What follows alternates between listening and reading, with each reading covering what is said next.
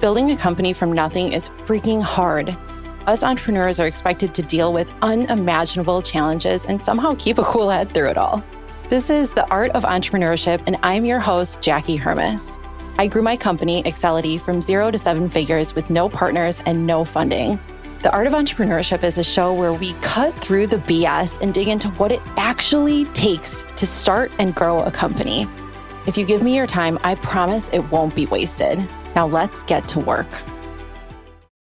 Happy Friday. If you are listening to this when it came out, maybe I should stop saying what day it is at the beginning of these. But anyway, if you're listening to it the day it came out or later, it was Friday when it came out.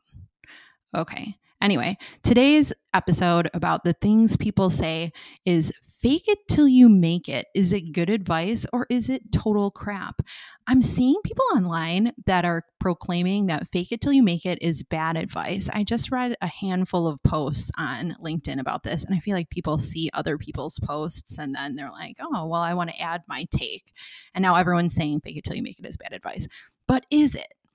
I would say this dovetails from Monday's topic about imposter syndrome, and I think there are two angles that I'm going to briefly cover because I like to look at everything from both sides before I make a decision. All right, let's talk about when it's bad. Obviously, there are a lot of really freaking bad fakers in this world. There are LinkedIn experts that don't really know what they're doing. They're all over the place. There are coaches that hard sell you into programs that don't work. And frankly, they give coaches a bad name. There are people like financial planners and other professionals that don't know how to appropriately invest your money, or CPAs that don't know how to appropriately file taxes. God, I have stories on that one. We have all heard the stories of the scammers and the fakers that somehow get famous, like Elizabeth Holmes of Theranos somehow gets covered in 10 documentaries. I don't know if that's true, and I still haven't even watched one, but I did read extensively about her story because I was so curious. When the Netflix show came out, the world was enthralled with Anna Sorokin. And I'm not going to lie, so was I. I definitely looked her up on the gram and tried to tie together her and all the characters in the show to see if they were real people and blah, blah, blah. It was a waste of time. But we have this fascination. Scammers get a lot of attention in this world for some reason. And I think in all of these ways, fake it till you make it is really, really bad advice. Now, when you look at the other side of the coin, I think that fake it till you make it can be very good advice too. There are some situations where faking it till you make it is what you have to do, and it's your only choice really to get to that next phase or next stage. For example, when I worked at GE, which was, like I said on Monday, my first big kid job, I was one of the highest performers on my team. Humble brag. I guess it's not even humble. It's just a brag. But anyway, it wasn't because I knew exactly what I was doing. Even to this day, I specifically remember that I was doing like inside sales support and I was pulling together these quotes for millions of dollars of cardiology equipment. And I was like, oh, I think this station goes with this bed. And I was totally guessing. I didn't even always know what needed to go with what. But I was willing to, one, act confident because the salespeople that I was supporting were out on the East Coast and they were no BS. And you had to act confident even if you didn't even know what you were doing.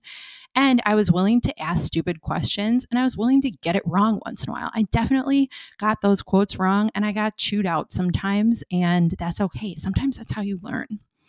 The same thing happened when I worked at Zywave. I started there as a recruiter. I had no clue how to do that.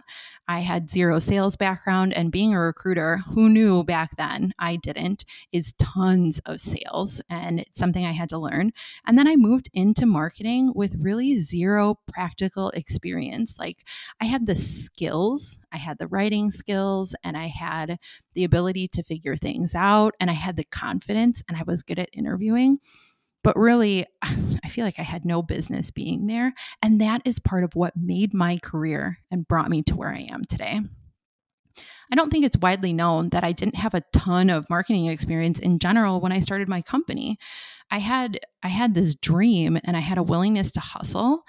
And that had to be good enough, I guess, as I got started. I also used some of my circumstances to my advantage. Like, for example, because I became a parent fairly young and I looked somewhat ambiguous in age, it helped me give the impression that I was older and more experienced than I was. I think people naturally doubt the young, and I could feel that working against me when I was in the room with like these Harvard MBAs and people that had been in the industry for 20 years and really knew what they were doing. Like, why would they hire me? That really goes back to imposter syndrome.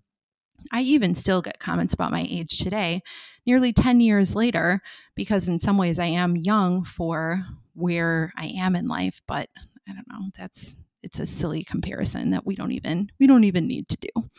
So, in some cases, I really think that faking it is exactly what you have to do.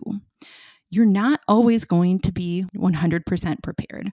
You're not always going to have every single bit of information that you want or even that you need in every situation.